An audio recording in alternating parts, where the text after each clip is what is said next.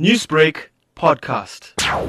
In cigarette smoke, there are some toxic components, and the two ones that are especially problematic are nicotine and carbon monoxide, and these two are responsible for the fact that the body needs more oxygen, but at the same time is less able to use oxygen well enough.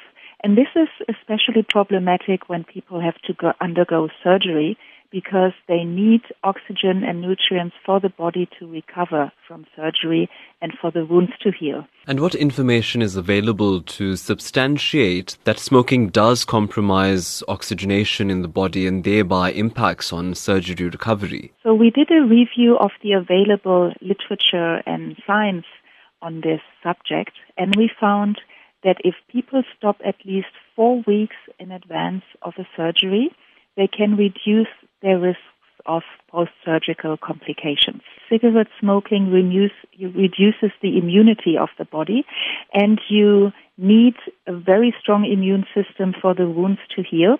So the risk of bacterial infections, for example, of the surgical wound is much higher with people that continue to smoke. And this is, for one thing, it's the immune system that is impaired.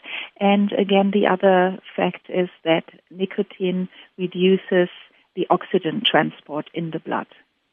Having said all of this, then, your advice to South Africans who are possibly going to undergo surgery or have just undergone surgery and do smoke, what should they be mindful of? So not all surgeries can be delayed, of course. There are urgencies and you can't change that. But if it's possible to delay the surgery for at least 4 weeks, we would recommend to South African people that they stop smoking with the help of the healthcare providers at least 4 weeks in advance and delay the surgery. Quitting tobacco and quitting smoking has often been cited as a major challenge by those who do smoke. It is an addiction after all, and the body does even become physiologically dependent on the substance.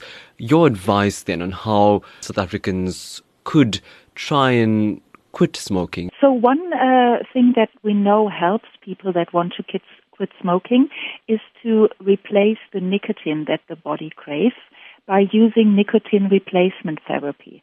That can be, for example, in the form of nicotine chewing gums or nicotine patches applied to the skin that helps the body to slowly get used to not living with nicotine. So that can help.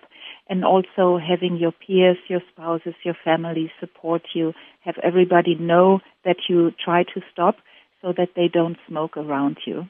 Newsbreak, Lotus FM, powered by SABC News.